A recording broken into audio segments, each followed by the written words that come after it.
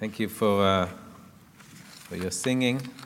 Thank you, Howard, for bringing our brothers soon return home to mind. One of the things you said kind of caught my attention because it's connected to something I'm going to say.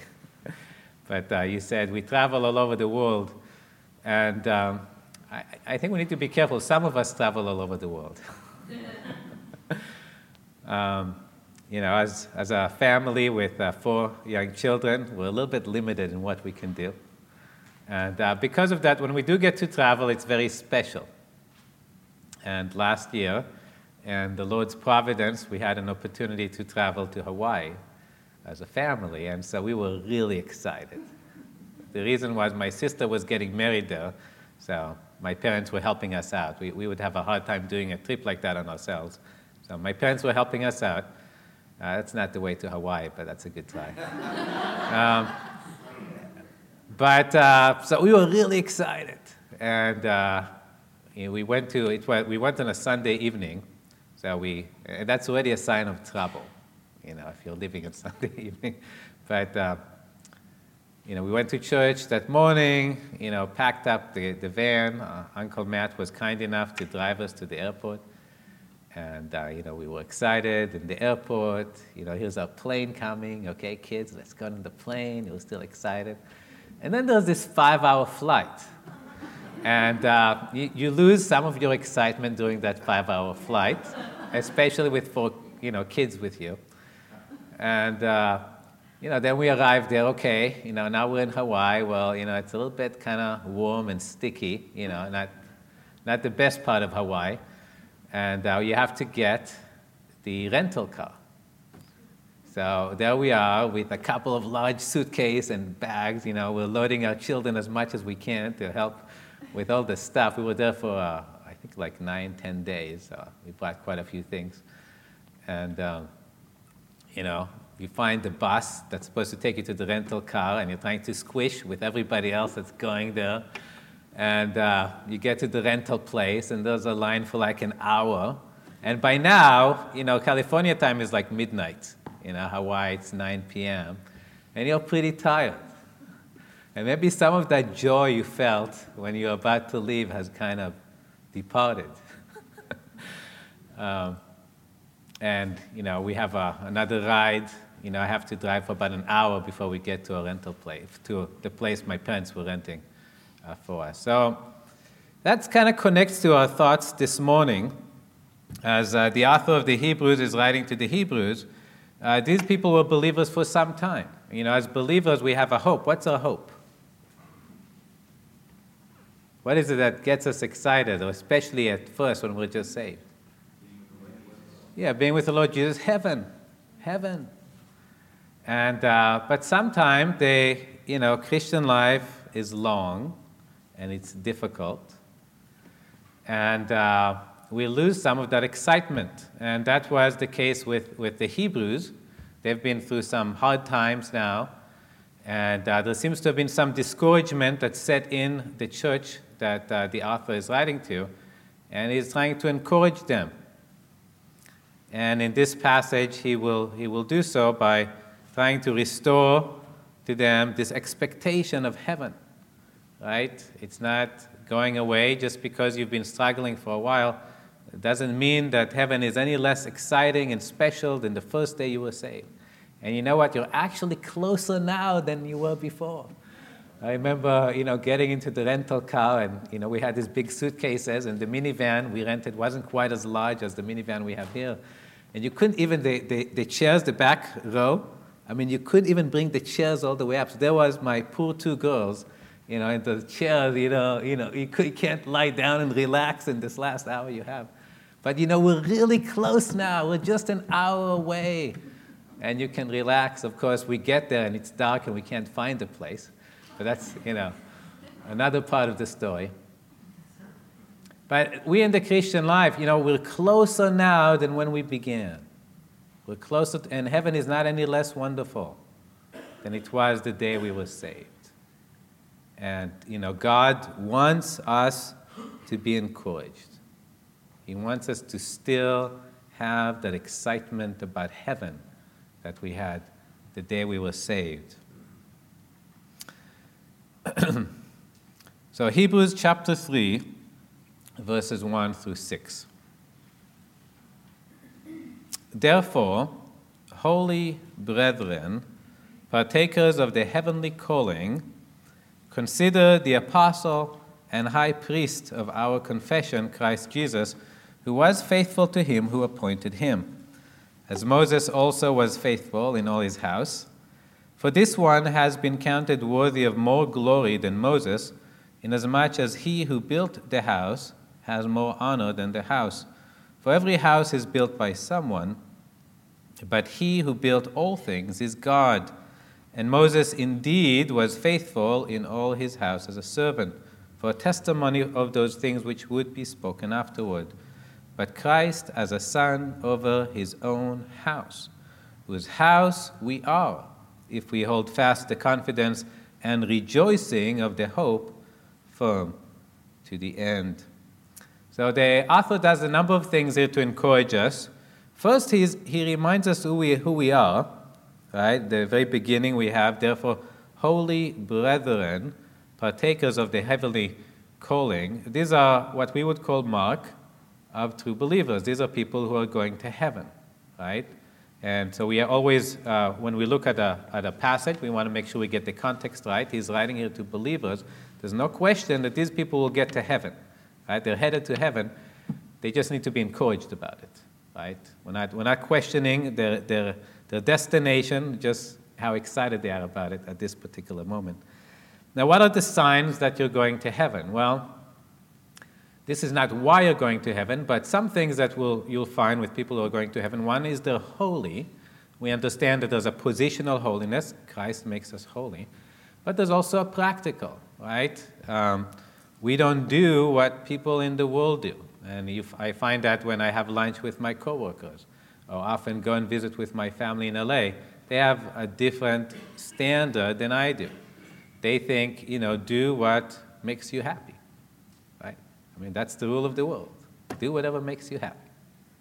Right? One of the part of what is it?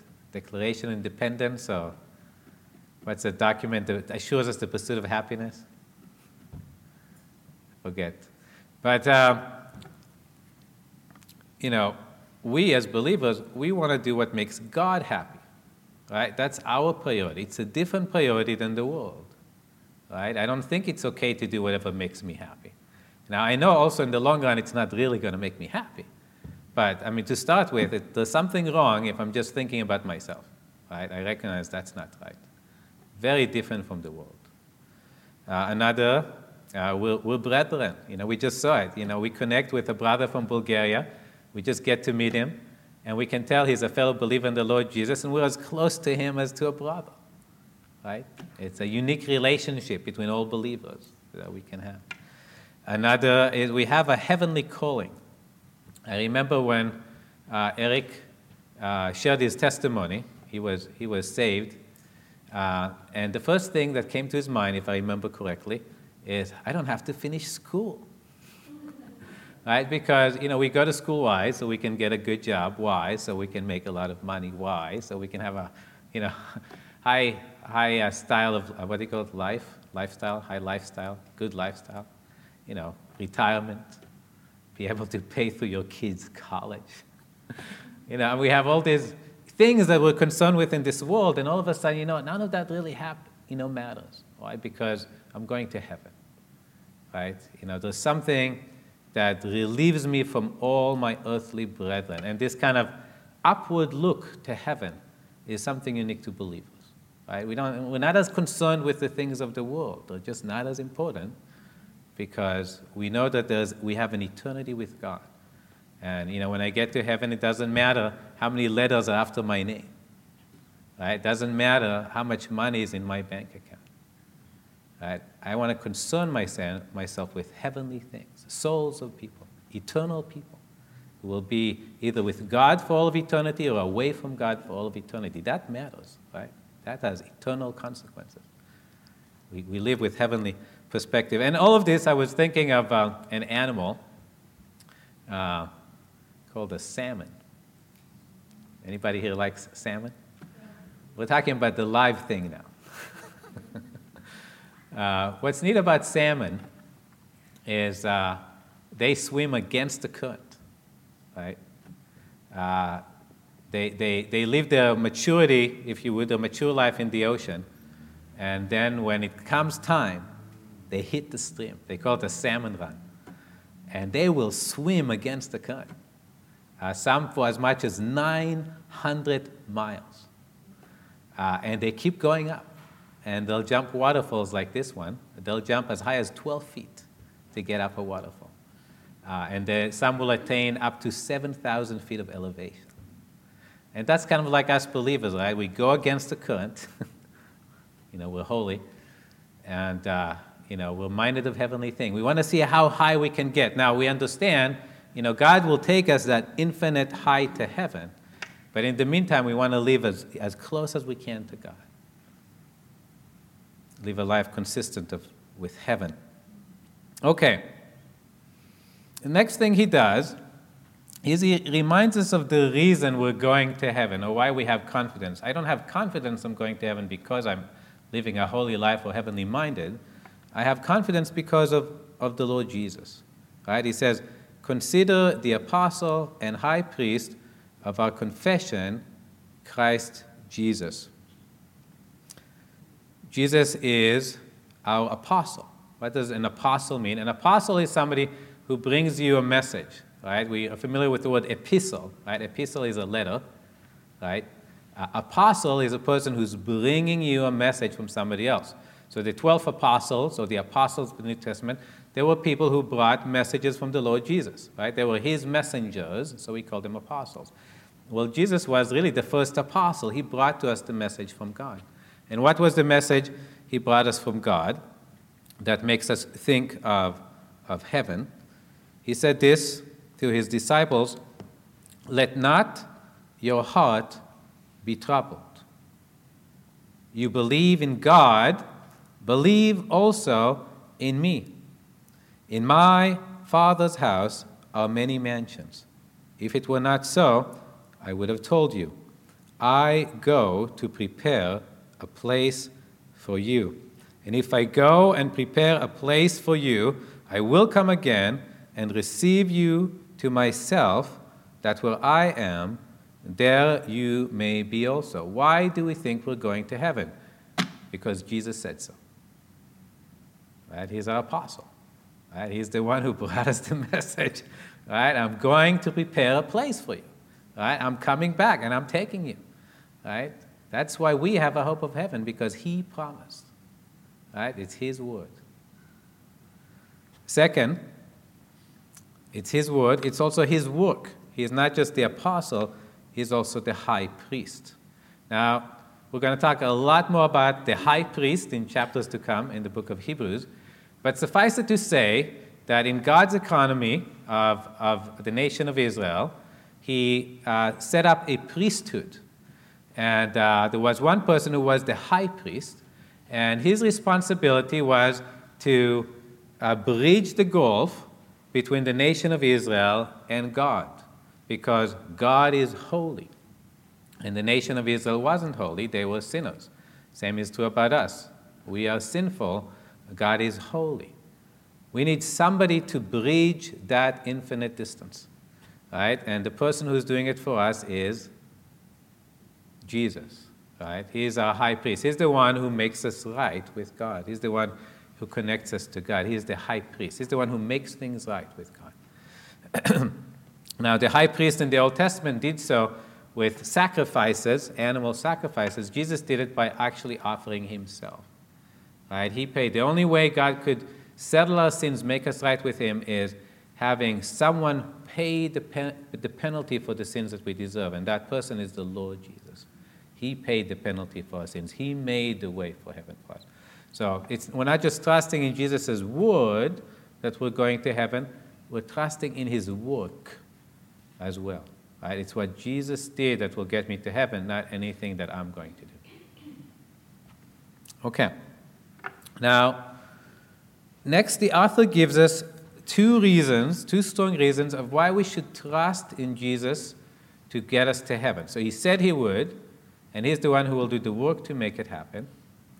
But what other reasons are there for us to trust him?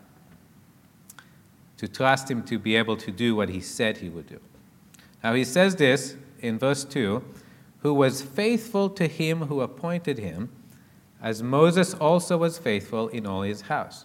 So one reason we should trust that Jesus will get us to heaven is because he was faithful.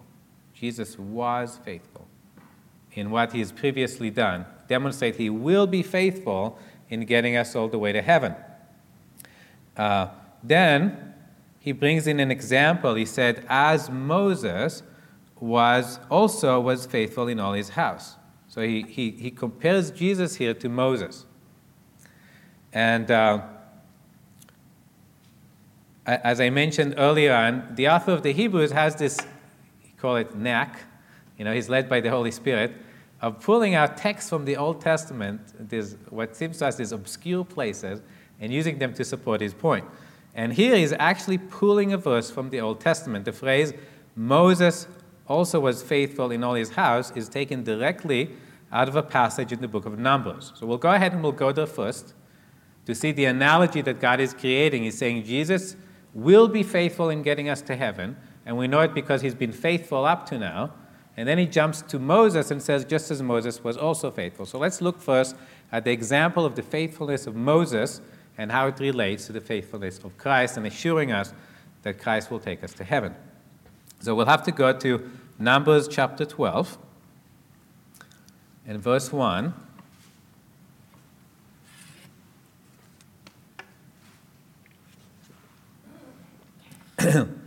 Numbers 12 and verse 1 says, Then Miriam and Aaron spoke against Moses because of the Ethiopian woman whom he had married, for he had married an Ethiopian woman.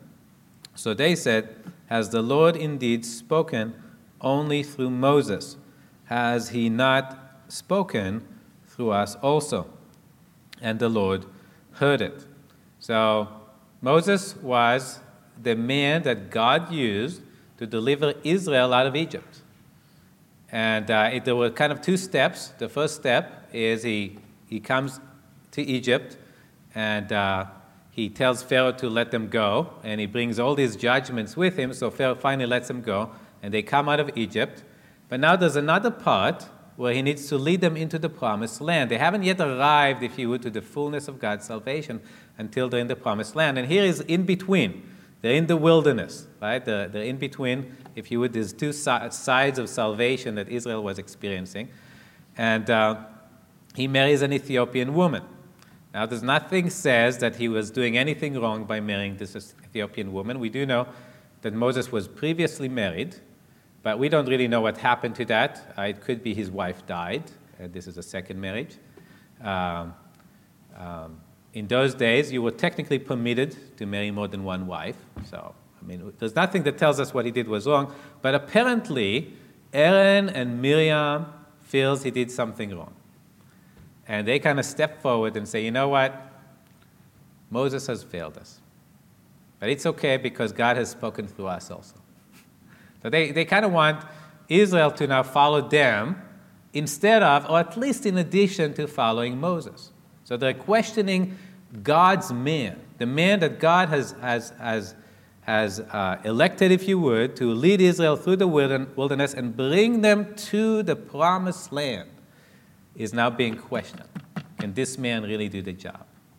And here's how God responds. Verse 3 is a comment about Moses. Now the man Moses was very humble, more than all the men who were on the face of the earth. So Moses is not defending himself here. Right? God is going to take action.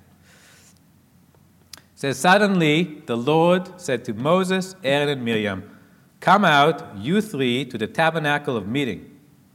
So the three came out. Then the Lord came down in a pillar of cloud and stood in the door of the tabernacle and called Aaron and Miriam, and they both went forward. Then he said, Hear now my words. If there is a prophet among you, I, the Lord, make myself known to him in a vision. I speak to him in a dream. Not so with my servant Moses. He is faithful in all my house. Those are the words from Hebrews. I speak with him face to face, even plainly, and not in dark sayings. And he sees the form of the Lord. Why then were you not afraid to speak against my servant Moses? So God comes here very strongly on Moses' side and saying, he is my man. He is the one I'm going to use to lead Israel to the promised land. How dare you speak against him? Right? Now, he calls to mind the faithfulness of Moses. Right? He says, he was faithful in all my house. And that really should have been a mark to Israel. They should have remembered, Moses is a faithful man. How did Moses show himself faithful?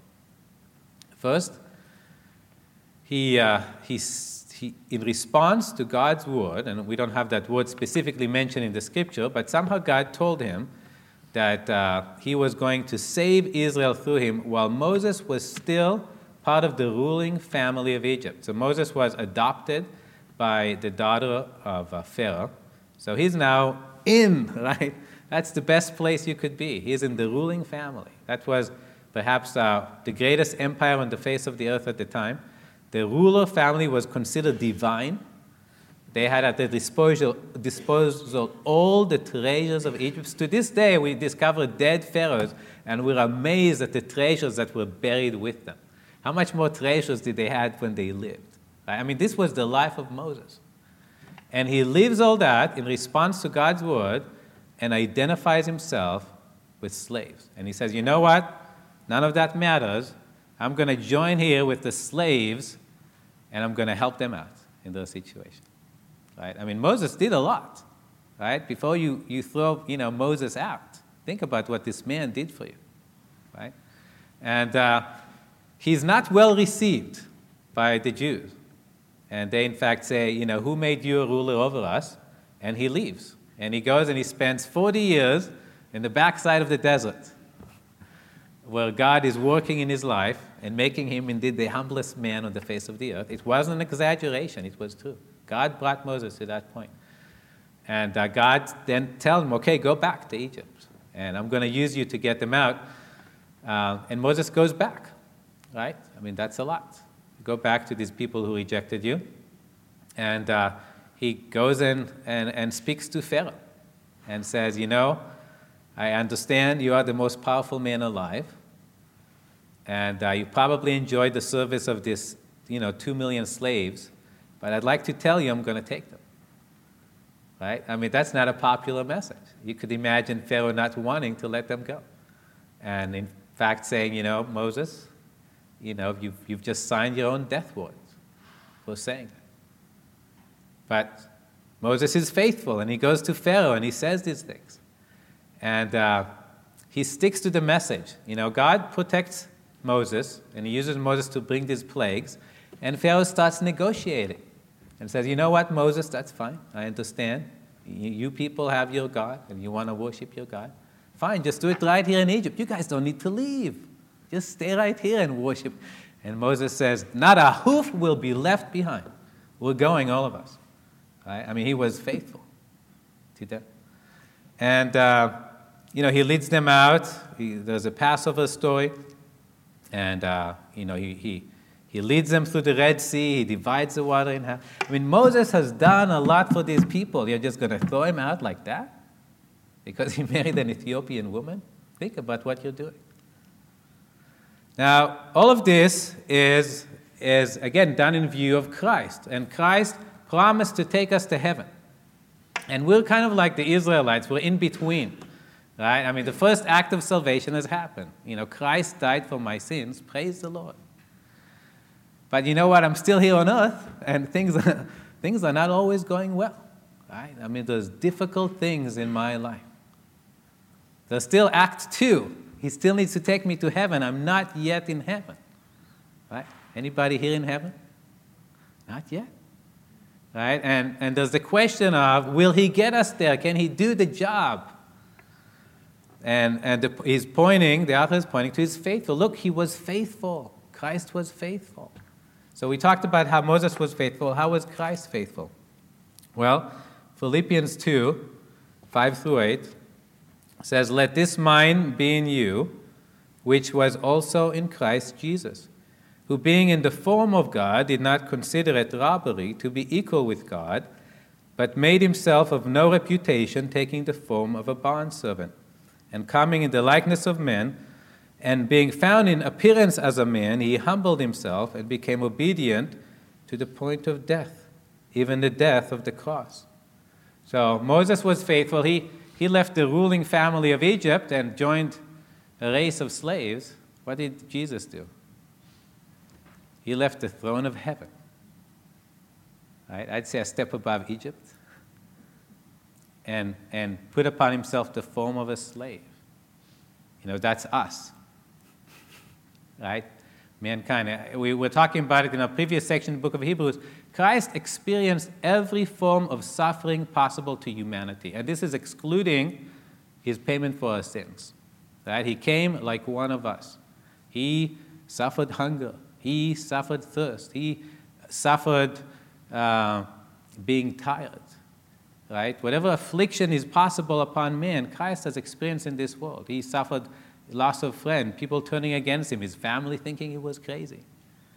Right? He experienced all these things. He put upon himself the form of a slave. He was a man just like you and I. Right? Fully had to experience the same, if you would, lowliness of life that we have on earth compared to the throne of heaven. Right? Then we talked about Moses having to deal with Pharaoh. Jesus had to deal with us. It says he had to endure the contradiction of sinners against himself. He didn't have to go to Pharaoh and say, you need to let these people go. He had to go to you and to me and say, you are not doing what's right. You are not following God. You are not meeting God's standards. You're falling short. Right? That's a message of sinners. You're a sinner. We don't like the S word. You're a sinner. I'm sorry to say that. I mean, he wasn't sorry to say that. But, we don't like hearing that message. And you know what? You're not just a sinner, but you are a helpless sinner. You can't save yourself. Right? You need me to save you. You need to come and put your confidence in me. Right? He had to go to every person and tell them the message. That's really the most unpopular message on the face of the earth. Have you tried going to people and telling them they're sinners? And that they're headed to hell? And that their only way out is Jesus Christ? Right? It wasn't a popular message. And Jesus was faithful. Right? He kept on with the message. I came here not to call the righteous, but to call sinners to repentance. Right? He continually worked with people. He was faithful in that message. And finally, he was faithful to the point of death. He had to provide that payment for the sacrifice. It wasn't enough to come and tell us about God. He had to provide that atoning price, the penalty for our sins. He had to die for our sins. He had to be separated from God because of what we did, right? And now all these things, Jesus was faithful. He followed God's command. If you notice in verse 8, it says, and being found in appearance as a man, he humbled himself and became obedient to the point of death. God laid out the plan of salvation and said, Jesus, you have to do this. You need to step down from the throne of heaven and become a man. And then you need to do this. You need to share the message with people.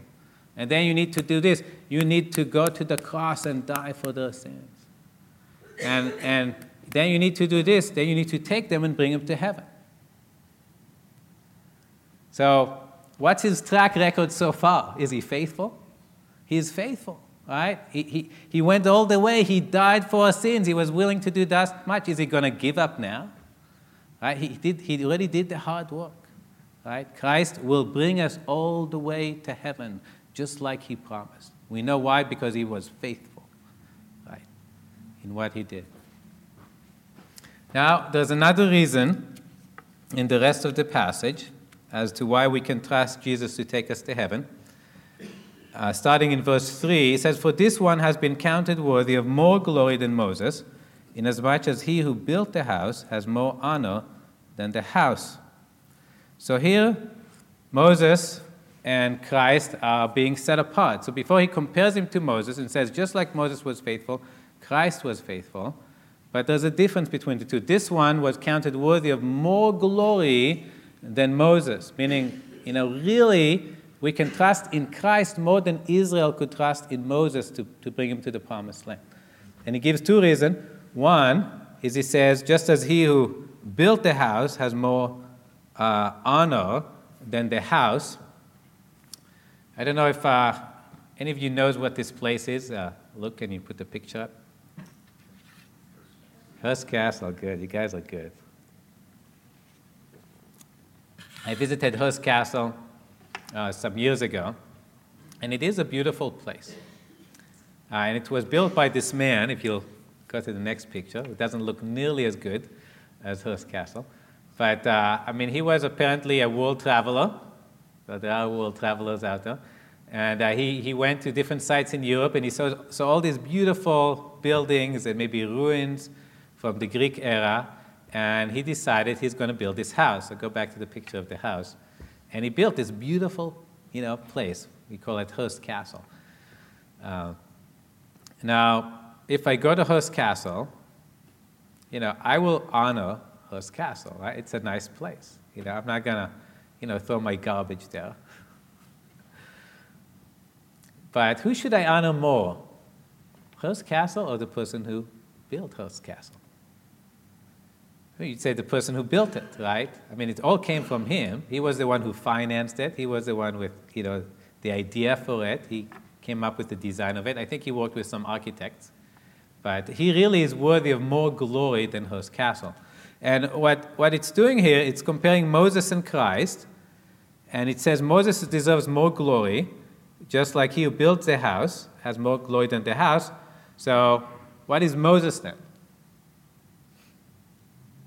He would be the house, right? And Christ is the one who built the house. So Moses, we would acknowledge, was a wonderful man, right? He would be the first to confess he is the worst of sinners, I'm sure. But, we look at him in Scripture and say, boy, what a man, and what he did for God. And yet, here we're told, who's the one who's more worthy of glory? The house, that would be Moses, or the one who made the house. You know what? God started with the same raw material that are in you and me when he made Moses. Right? He was the one who worked in Moses' life and brought Moses to the place that Moses is at. So it really shows the power of God. If you would admire Moses and the man he is, you have to admire God and what it is that God does. Now, we're thinking of that maybe in the context of going to heaven and God making us fit for heaven. There's a passage in Ephesians chapter 2. We're familiar at least with the first part of it. It says, "But God, who is rich in mercy, because of his great love with which he loved us, even when we were dead in trespasses, made us alive together with Christ. By grace you have been saved. And raised us up together and made us sit together in the heavenly places in Christ Jesus, that in the ages to come he might show the exceeding riches of his grace in his kindness toward us in Christ Jesus. For by grace you have been saved through faith, and that not of yourself, it is the gift of God, not of works, lest anyone should boast. For we are his workmanship, created in Christ Jesus for good works, which God prepared beforehand that we should walk in them." Who is the one who makes me fit for heaven? Well, it is Christ. I am his workmanship. Just like Christ was able to take Moses and make him into the man he was, and in fact, when we meet Moses in heaven, he'll be 10 times more wonderful.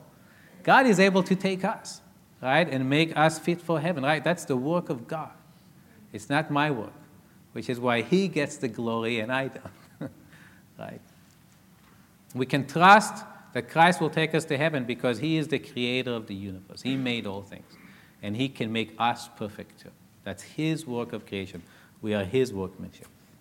And second, he compares here Christ and Moses, and he calls Moses a servant, right?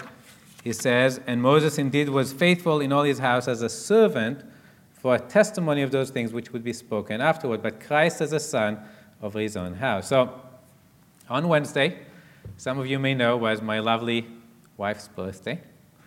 And me being the good husband I am, went to Olive Garden to take some takeouts so she wouldn't have to cook, right? And we'll have food for the family. During the 15 minutes I was in Olive Garden, somebody decided to walk around my car and mark every panel in the side of my car with his key or, some other sharp object. And, made me a little bit unhappy. On Monday, Lord willing, I'm going to go to a car shop and, ask them what it'll take to fix it. Now, as it happens to be, I have insurance, so the insurance will probably cover it. But let's say I didn't have insurance, and I would go in there, and, a mechanic will come out and, kind of take a look at my car, go around, look at all the marks, and say, you know what, Noah, we'll do this one for free, no charge. That would be pretty nice, right? Now, you wouldn't be surprised if I would doubt his words, right? Said, you're just a mechanic here. I'll go inside, I'll talk to the owner. So I go and I talk to the owner, and there's the owner, and I explain I have my car outside, it's been keyed, will he take a look? He goes, and he takes a look all around, and he says, you know what, Noah, we'll do this one for free. Can I take his word for it? I can. He's the owner, right? He can do that. It's his money, his guys working. And in the same way, Moses was a servant. He told the Jews, Israelites, I'm going to take you to the land of promise. It's way yonder. Just, keep on keeping on and follow me and we'll get there. And you could imagine some of them might question him. Moses, you're just a servant. If God would speak to us and tell us, then, we will believe. You know what? God has spoken. You know what he said? I'm preparing a place for you. In my Father's house are many mansions. Right? If it were not so, I would have told you. And I'm coming back, and I'm going to get you. Those are the words of God to you. Right? You can take him at his words.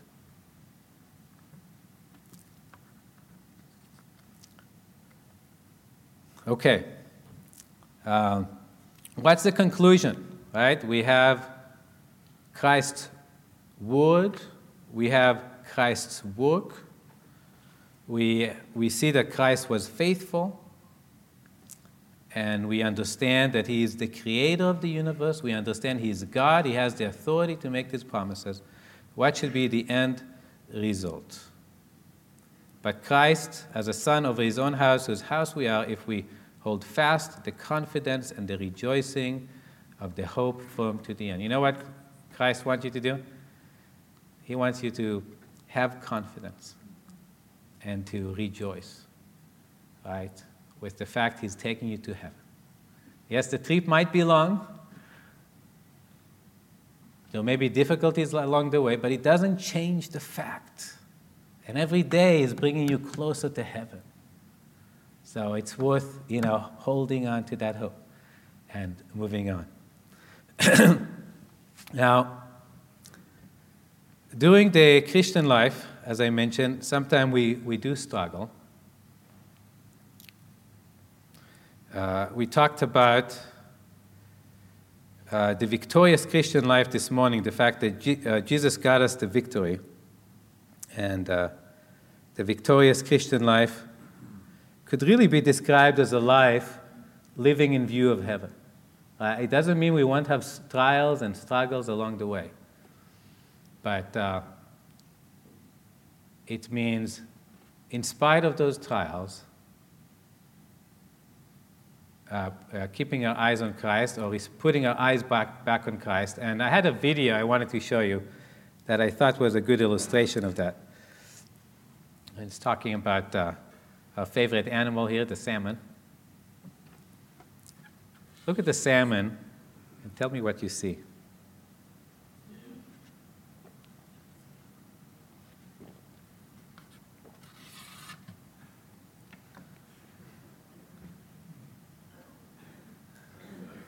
So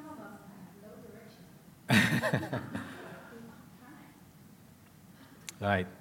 You know, the way I see it, you know, the victorious Christian life is really a life where we try to keep our eyes on the Master and on His promise, on heaven, and and living a life consistent with eternity, right? To me, that's the victorious Christian life.